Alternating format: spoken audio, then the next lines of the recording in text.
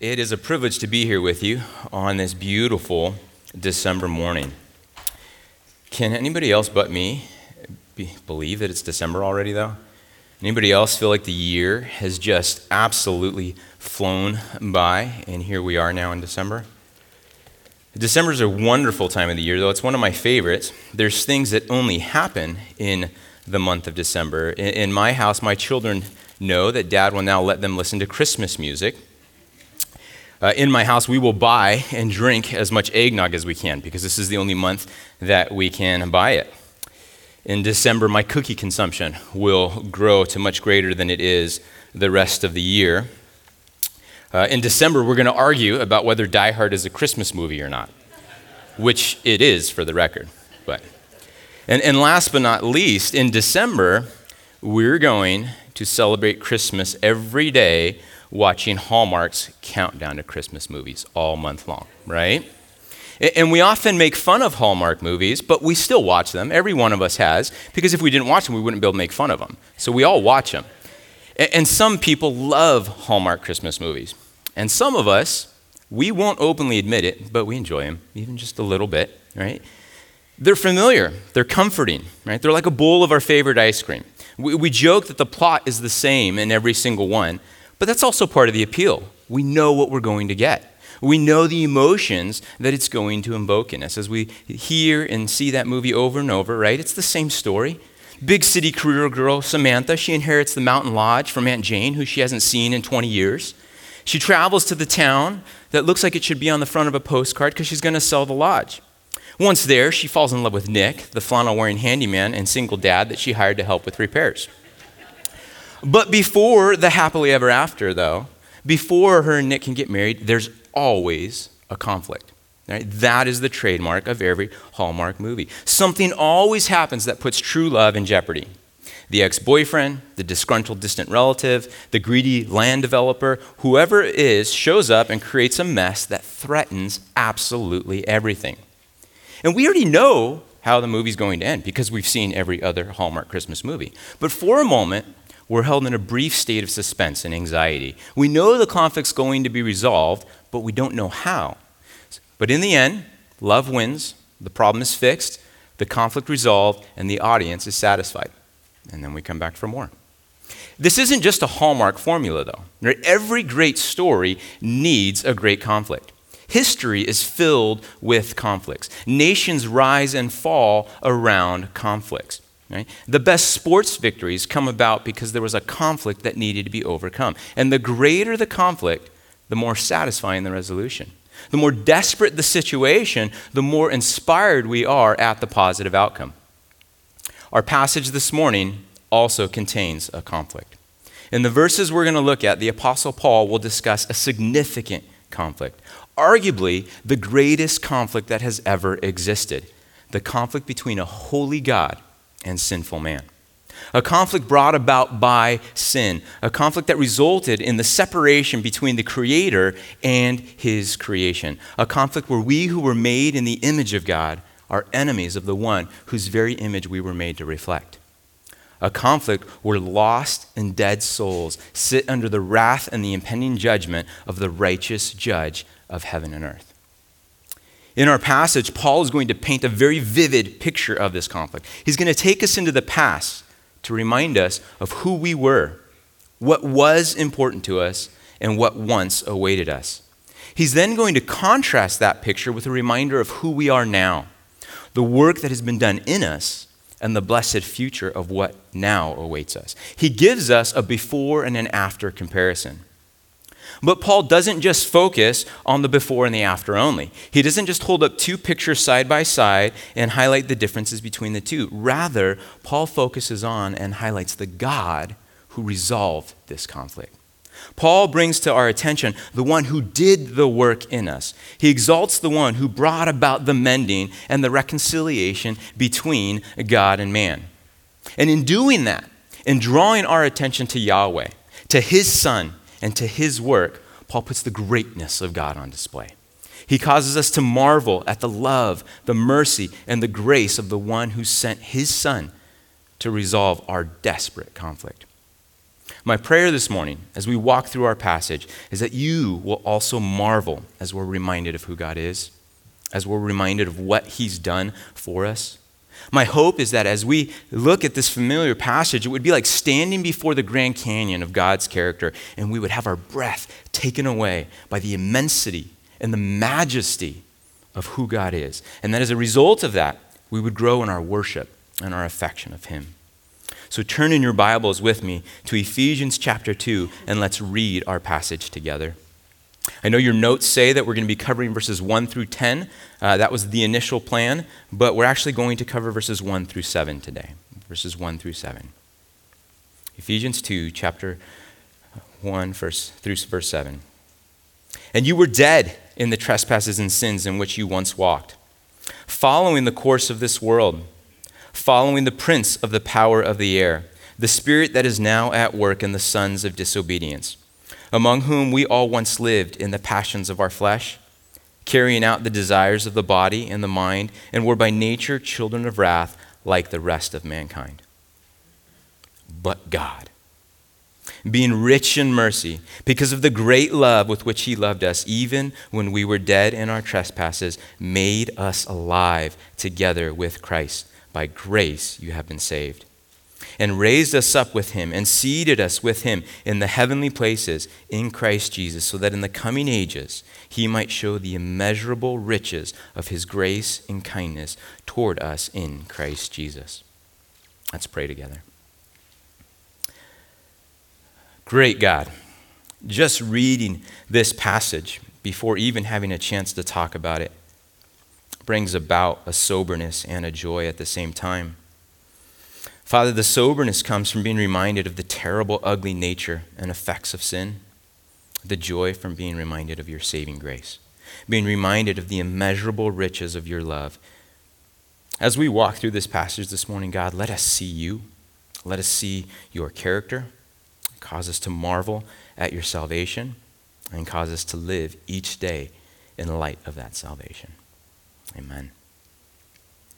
Because we know that every part of Scripture is inspired, every part is the inerrant Word of God, and all of it is profitable for teaching, for reproof, for correction, and for training, it can feel a little awkward sometimes to say that we have a favorite section or a favorite book of the Bible.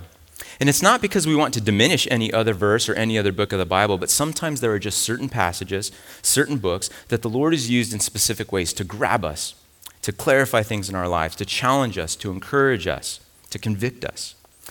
If I was asked my favorite book of the Bible, it would be the book of Ephesians. There are so many passages that I love and I cling to, and I've grown from my study from them, but Ephesians is the book that I turn to most when I'm discouraged, when I'm battling sin, when I need to be refreshed. There's a simplicity and a practical nature to the book of Ephesians. It's often broken up by commentators into two halves, with the first half being Paul laying out doctrine and theology, and then the second half being the practical application of that doctrine and that theology. I think sometimes in the church, though, we have the temptation to separate the two.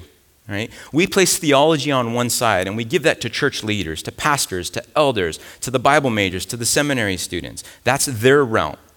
And then on the other end of the spectrum, we see the regular church attendee, the person's just sitting in the pews, the non-leadership people, they just need the practical side of things.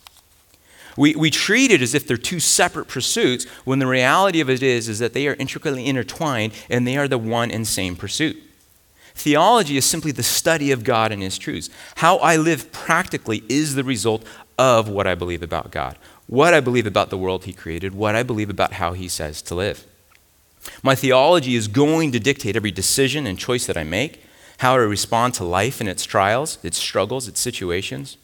So in Ephesians, Paul does that very thing. He ties the two together, not just giving commands to obey, but first laying the theological foundation of what we need to have as we obey. In this letter, Paul lays out clear and concise doctrines. He covers things like salvation, adoption, election, the church, who God is, what God has done, who we are in Christ. And as a result of these truths, he's saying, live this way now. Respond this way. Put God on display this way. Put his plan on display this way because of these truths of who he is. Theologian John Stott has said of the book of Ephesians, the whole letter is thus a magnificent combination of Christian doctrine and Christian duty, Christian faith and Christian life, what God has done through Christ, and what we must be and do in consequence. In chapter 1, Paul starts by blessing God for how he has blessed us in Christ. He starts to list the specific blessings of salvation. He discusses how in eternity past, before the foundation of the world, God chose us to be his holy people, set apart for him. Paul describes that not only did God save us, but he also adopted us. And God could have simply wiped our debt away and then sent us on our way. That relationship could have simply stayed as king and subject, master and servant, but he didn't. Instead, God took us in. He clothed us. He fed us. He adopted us as his children. The relationship we have with him now is one of a loving father. And we receive the benefits and the inheritance, not that a servant gets, but of a beloved child. Paul describes the redemption and the forgiveness that we have in Christ. He talks about the grace of God that has been lavished upon us. He discusses the inheritance we have as children of God and the fact that the Holy Spirit is the guarantee of our inheritance. And the reason for it all? Paul says multiple times in chapter 1 that it was according to the purpose of God's will. It was according to the purpose of his plan, which was set forth in Christ. It was according to the counsel of his will and his plan. In describing the wonder and the beauty of salvation, Paul mentions nothing about us. There's no talk of how God needs us. There's no talk of what we bring to the table. There's no description of any redeeming quality that any one of us possesses and God wants to use it, so therefore he saves us. No. Salvation is of the Lord, Paul says, solely because it was his plan, solely because it fulfilled his purposes, solely because it was according to his will to redeem his creation. Paul wants us to know that we had no part and no say in our salvation. And as he transitions to chapter 2, to our passage this morning, Paul presses this point home even more. And you were dead in the trespasses and sins in which you once walked. Paul's presenting our great conflict now. We've just talked about salvation. We've discussed the beauty and the wonder of it, but now let's talk about you, Paul says. And what we're going to discuss is not good. We might wonder a little bit, why'd you do this, Paul? Why not let us revel in this great salvation a little bit more before you start talking about how ugly we are? Because Paul wants us to understand the conflict. Because the greater the conflict, the more desperate the situation, the more we'll marvel at God and his wondrous resolution. Often, I think in life, we forget the conflict. We've forgotten our need. We've forgotten our desperate situation. Paul wants to remind us of what we've been saved from. He wants us to remember who we were. He wants us to remember what was important to us. He wants us to remember what awaited us while we were in that condition. And then he wants us to remind us of the truths that we know, but so often we have a tendency to forget. This is not the only time that we see Paul do this in his letters. He reminds his readers many times of their past in his other epistles. In Colossians chapter 1, verse 21, Paul writes, "And you, who once were alienated and hostile in mind, doing evil deeds, he is now reconciled in his body of flesh by his death, in order to present you holy and blameless and above reproach before him." In Colossians chapter 2, verses 13 through 14, he says, "And you who were dead in your trespasses and the uncircumcision of your flesh, God made alive together with him, having forgiven us all our trespasses by canceling the record of debt that stood against us with its legal demands. This he set aside, nailing it to the cross." Peter also writes of the need for us to be reminded of biblical truths. In 2 Peter 1, 12 through 13, he writes, "Therefore I intend to remind you of these qualities, though you know them and are established in the truth that you have. I think it right, as long as I am in this body, to stir you up by way of reminder." Even in the Old Testament, we see Moses doing this. During his sermon to the children of Israel in the book of Deuteronomy, as he's summarizing God's deliverance, God's power over the 40 years of desert wandering, he reminds them over and over of the ways they've disobeyed, the ways they were unfaithful, the ways that God was faithful, and then he warns them about forgetting God's deliverance, though. In Deuteronomy 4:9, he says, "Only take care and keep your soul diligently, lest you forget the things that your eyes have seen, unless they depart from your heart." In chapter 4, verse 23, he says, "Take care lest you forget the covenant of the Lord your God, which he made with you." In describing how life in the promised land is going to be good and they're going to have houses and their crops are going to be blessed, Moses warns the people in chapter 6, verse 12, and he says, "Then take care lest you forget the Lord who brought you out of the land of Egypt, out of the house of slavery." And he continues that idea of needing to remember and not forget over and over and over in those first few chapters of Deuteronomy. And I believe Paul is doing the same thing here. Right? In proclaiming the blessings of salvation, Paul wants to remind us of why we needed that salvation to begin with. He wants to remind us of the gravity of our situation before we were saved. He wants us to feel the desperate nature of our conflict with the holy, righteous God. And I believe, as I've already mentioned, he does that because we're prone to forget. Sometimes we forget simply because we're distracted. In the busyness of life, in the craziness of our schedules, we forget who we were and our need for God to intervene. But it's not necessarily a malicious forgetfulness. It's a forgetfulness that's caused by simply letting other things grab our attention and distract us from purposing to remember. This is the type of forgetfulness that I've seen in my son, and I did get his permission to use this example this morning. But when I tell him to go clean his room, he goes upstairs, and 30 minutes later, I go upstairs, and nothing's being cleaned. And I say, buddy, I told you to clean your room. And he's like, I forgot.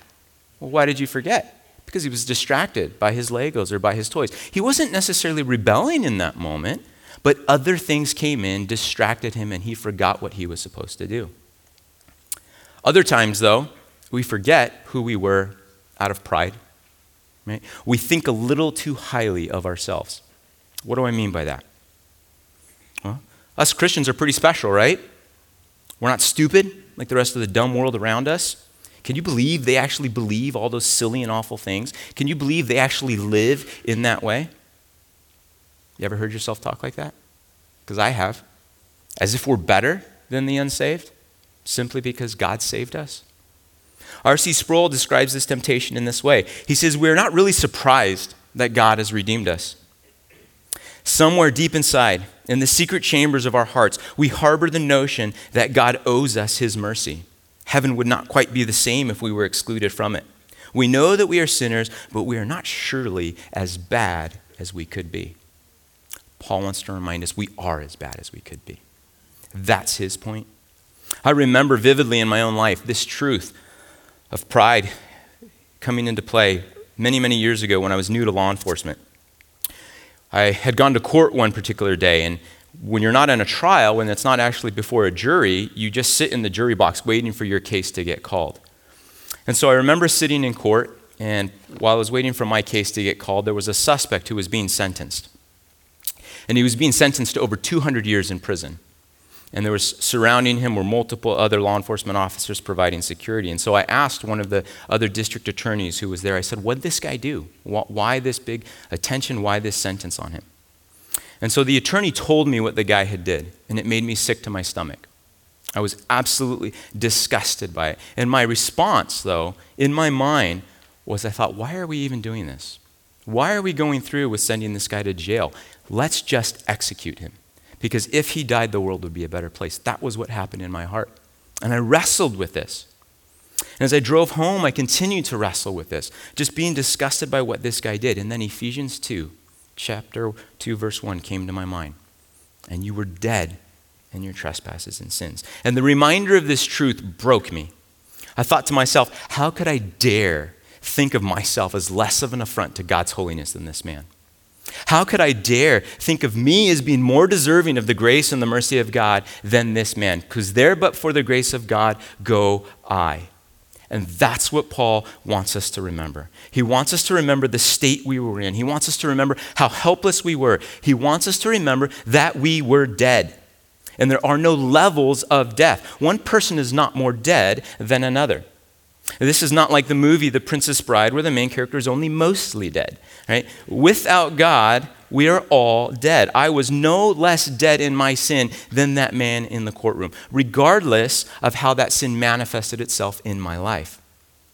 Paul's describing a condition here that we are in. He's saying there was no life in you. You can't help yourself in any way. There's no good in any sinner. It doesn't matter whether that sinner is a serial killer or whether they're an 8-year-old child.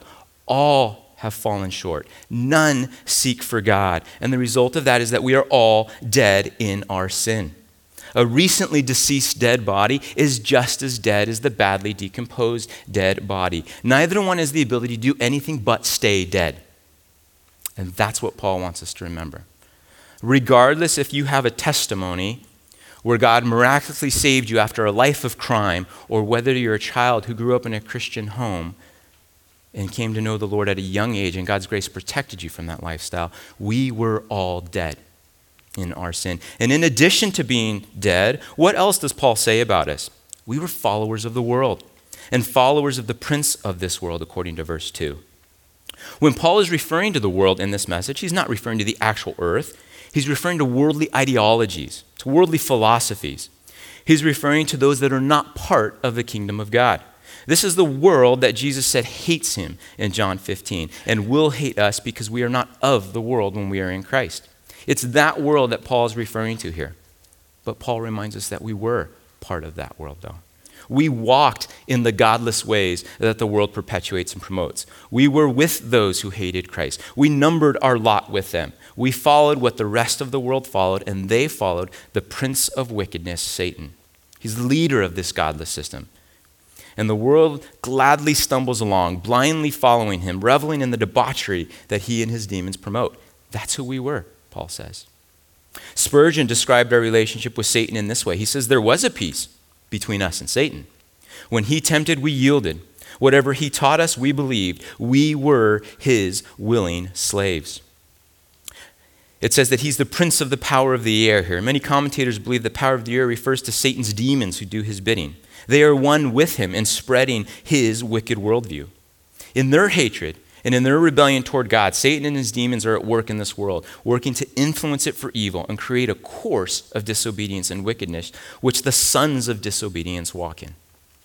We see that on display in our world today. You can't watch the news, read an article, without being amazed at how wicked and evil our world is. And it seems like rather than getting better, our world is putting its foot on the gas and continuing to drive towards more and more wickedness. And guess what, Paul says, though? You followed in that same course. You were a son of disobedience. You followed the same path. Paul is graphically expressing the magnitude and the depth of our depraved state. You weren't just a sinner who was dead. You were also a follower of Satan and the worldview and the wickedness that he represents. And because of your deadness, because of you following in this path, verse 3, what was important to you was your wicked, selfish, and sinful desires. You had sinful passions that were depraved and unchecked, and they caused you to pursue your own wanton satisfaction.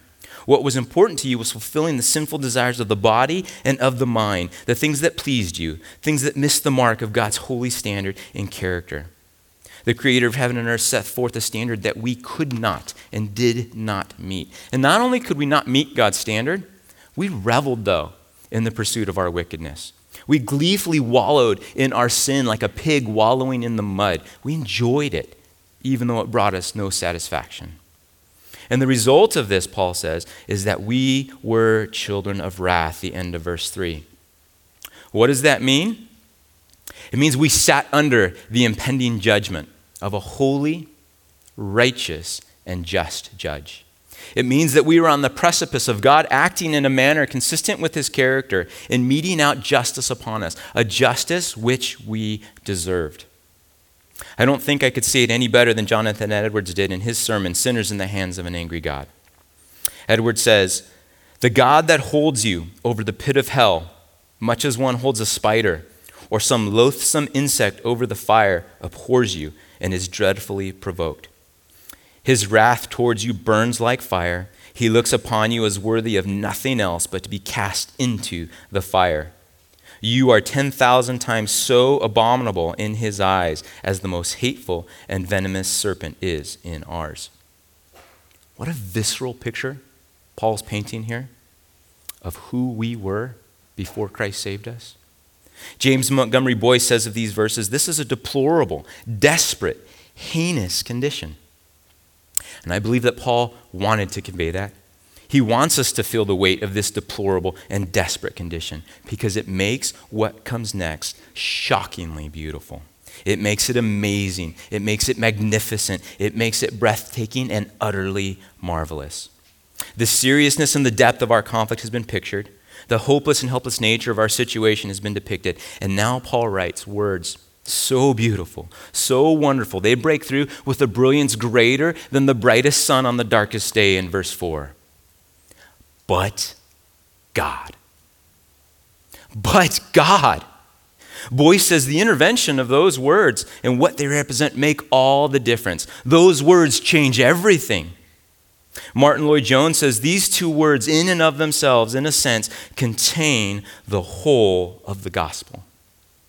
But God, being rich in mercy, because of the great love with which he loved us, even when we were dead in our trespasses and sins, made us alive together with Christ. By grace, you have been saved. The weight that we were feeling of everything that Paul had just said has been lifted now as he turns our attention to God. Your situation was bad. It was desperate, but God intervened. You were lost, but God had a plan. You were helpless and hopeless, but God had a resolution. God had a means of salvation and reconciliation for you, for me. Why? Why would God save such ugly wretches? Because in the riches of his mercy, in the abundance of his grace, he loved us. He loved us with a great love, it says. Yahweh loved the unlovely. He cast his care upon those who did not deserve it, and he rescued, ransomed, and redeemed them. He made us alive.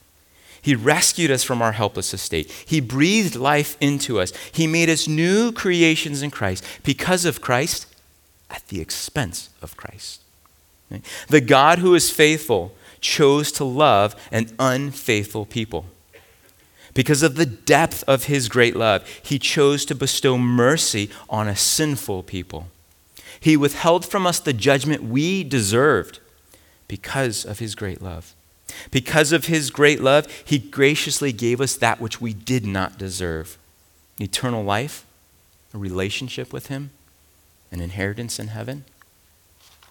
When he did this, God's wrath and his justice was not set aside, though. So often we think of God's attributes as working independently and separately from one another. When we focus on God being a loving God, we tend to think that his wrath has gone away, and that's not the case. All of God's attributes are connected together and they work in conjunction with one another. And so when God is merciful and showing love to us, it's not because he set his wrath aside. It's because his wrath was fully satisfied on the cross in Christ. Right? To become our Father, to adopt us as his sons and daughters, his wrath, his justice was fully satisfied on his own Son. That's the gospel. Right? The answer to our great conflict, the answer to our desperate situation, the conflict between us and a holy God is the gospel. It's the good news of how God made a way of salvation for undeserving sinners. Right? It's the truth that the holy, righteous, just God of the universe, before the foundation of the world was laid, he looked at me, and for reasons unknown to me, reasons that I can't understand, I can't comprehend, because I brought nothing to the table. There was nothing of value in me. There was nothing lovely about me. There was no merit in me. But Yahweh still looked at me, and he said, I choose him. I choose Mark Madrid, and I give him to my son. And because I've chosen to redeem him through my son, in my son, for my son, because of my son, I then punished my son by pouring my full, unrelenting wrath, anger, and justice on my son for the sin that Mark Madrid committed. And now I credit Mark. I give Mark the righteousness of my son. When I look at Mark, I view him and I treat him as he lived the life that my son lived, because I treated my son as if he lived the life that Mark lived. And as a result of that exchange, as a result of that transaction, I adopt him as my son. I will treat him as my son. The broken relationship that I had with him is now a reconciled one because of my son, Jesus Christ. Mark is no longer dead. I've made him alive because of my great love for him. The same great love that I have for my son. And God says the same thing for each one of you who sit here today redeemed in Christ. Stop and revel in that truth for a moment. Think about it. I mean, truly think about it and meditate on it. Right? We've reflected on who we were this morning, how bad our situation was. Now stop and reflect on who God is. Reflect on what he's done for you in raising you with Christ. Reflect on God making you alive. Reflect on the work that he has done in us. Reflect on the beauty of the gospel. The gospel is not just the good news. The gospel is the greatest news ever. Nothing else is more important than this. Nothing else comes close to this. Nothing else means more than this. And our response should be one of wonder, praise, joy, gratitude, humility, declaring the greatness of the one who called us out of darkness into his marvelous light. There can be no pride in my life when I preach the truths of the gospel to myself, because I'm horrible. I'm a wretch. If I truly have a face-to-face encounter with the divine holiness, it will break me. Sometimes, in that separation that we have of theology and practical Christian living, we face the temptation to become proud of how much we know about God. And we've lost sight of the fact of, do we actually know God, though? I can know all the facts in the world about God, and that's all they are, is facts, if I don't know him. When I know him, there is no pride. When I know who God is, what he's done for me, who I was in my sin, it can do nothing but humble me and break me. Like Isaiah, we simply have to say, woe is me, for I'm a man undone, for I'm a man of unclean lips, and I live amongst a people of unclean lips.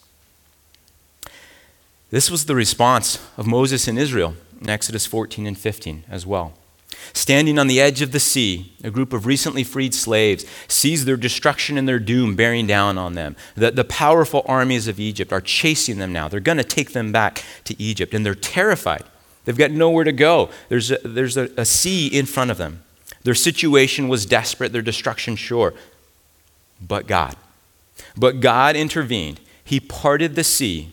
He destroyed Egypt's mighty army. He rescued his people. Why?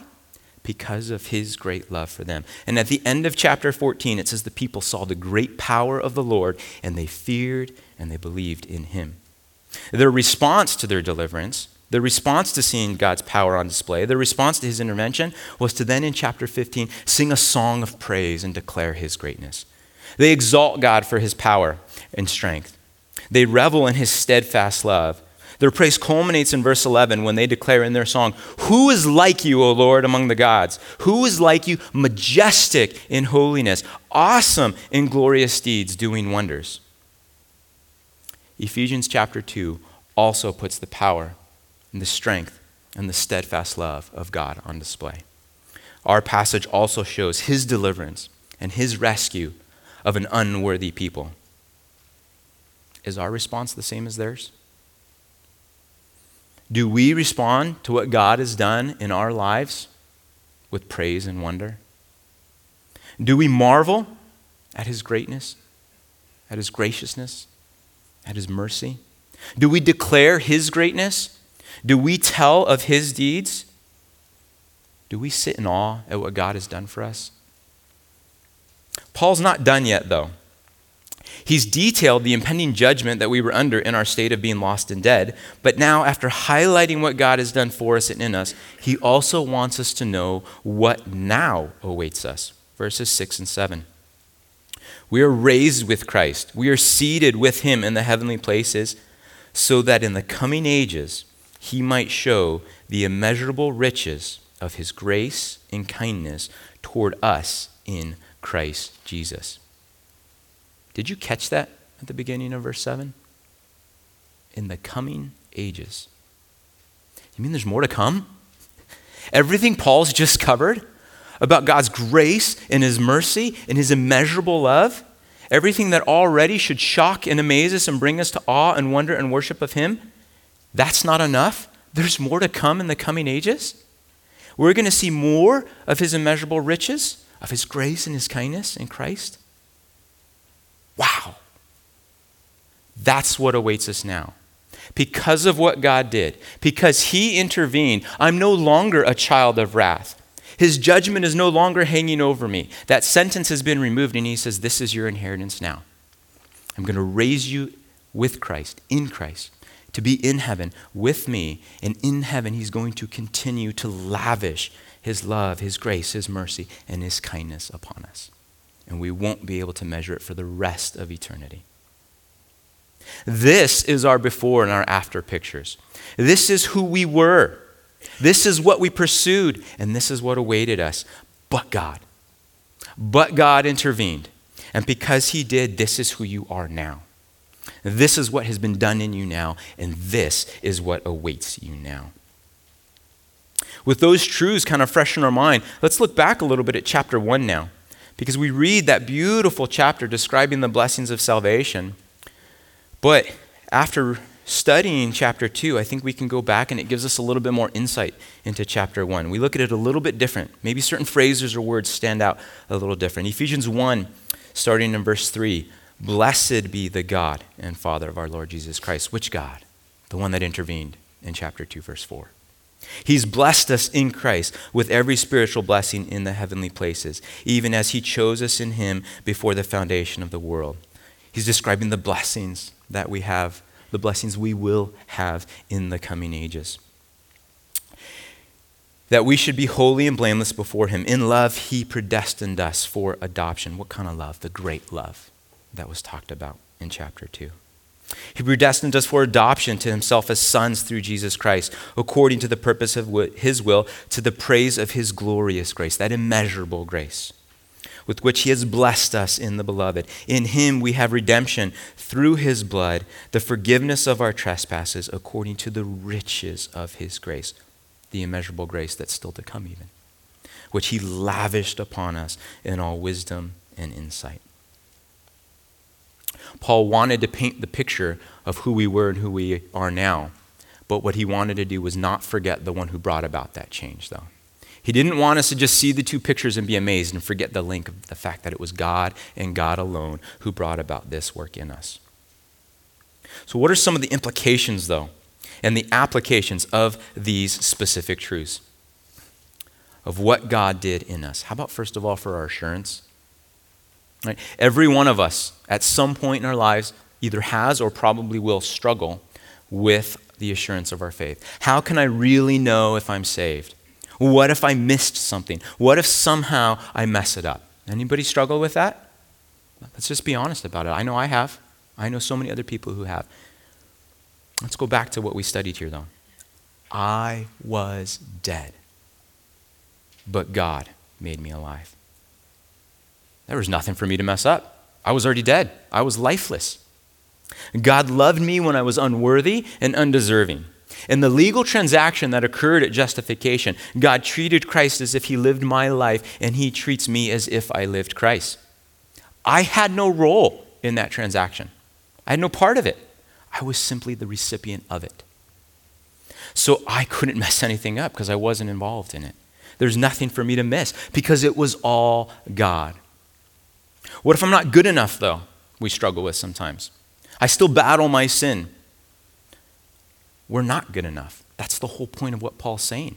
If we were, then we'd have something to do with our salvation. But because we're not, it's all about God. It's all about Christ. It's all about what he's done. That's why it came solely from him and his goodness. We can never be good enough to earn or to merit our salvation. And that's what makes it so wonderful.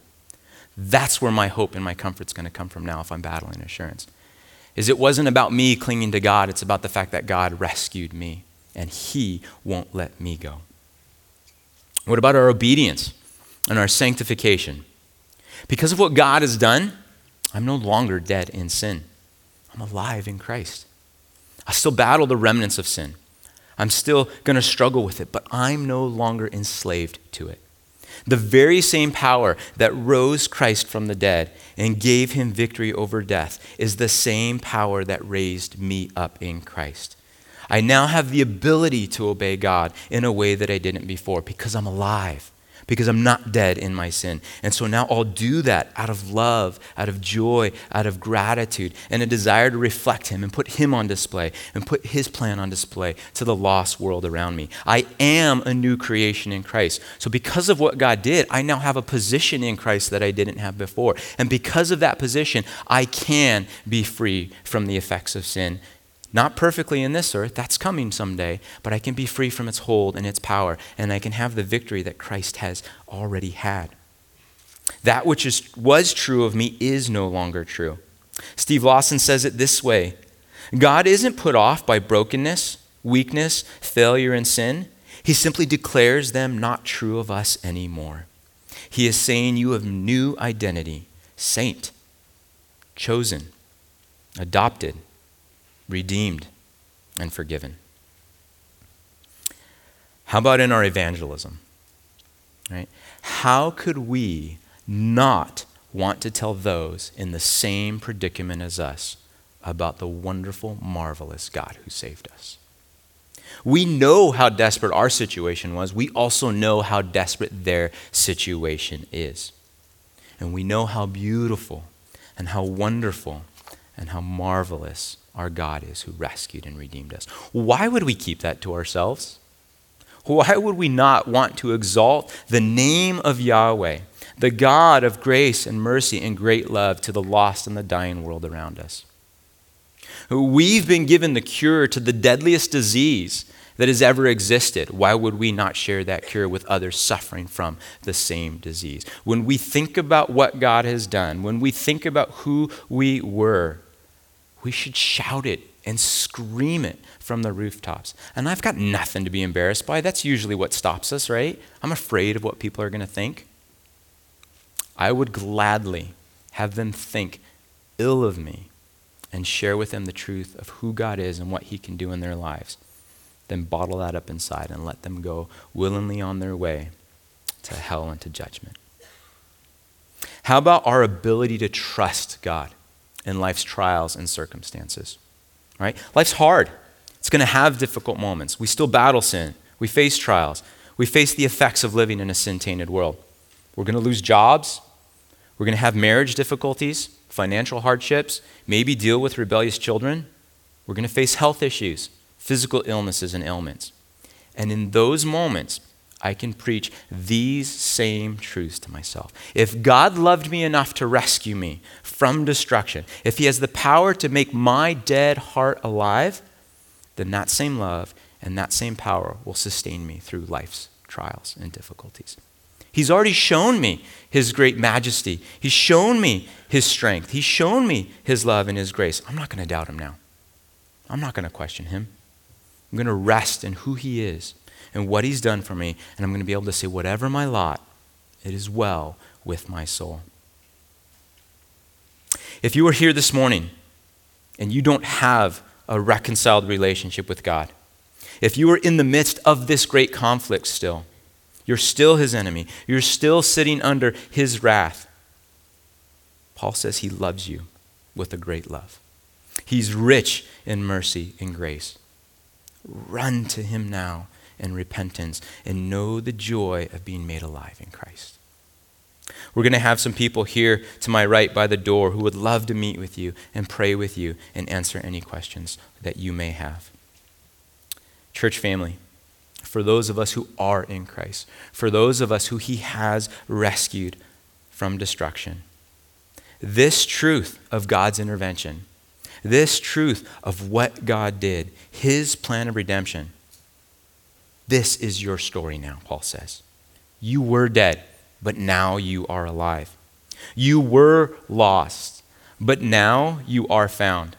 You were an enemy, but now you are a son. Now you are a daughter because of God, because of his great love, because of his son, because God intervened, because God decided to come into our conflict with those two beautiful words, but God. This is our story now. This is our song. And as we close now and sing our final song, let us praise and exalt our God and our Savior all the day long. Let's pray.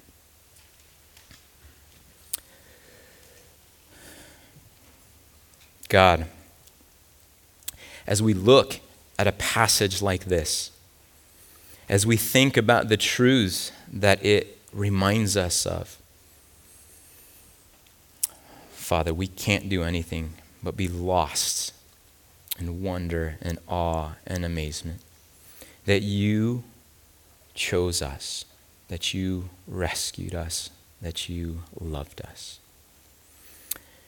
And so, Father, I pray that these truths would bring us comfort, that they would grow us, that they would encourage us, that they would challenge us. When we wake up tomorrow morning, God, let us live in light of these truths, that we are alive in Christ. When we face the temptation to sin, may we remember, Lord, that you've already given us victory over sin. Lord, when we're struggling, when we're hurting, may we remind ourselves of your immeasurable grace, your immeasurable mercy, and your kindness, which you lavished upon us in your Son, because of your Son. We pray these things in your name. Amen.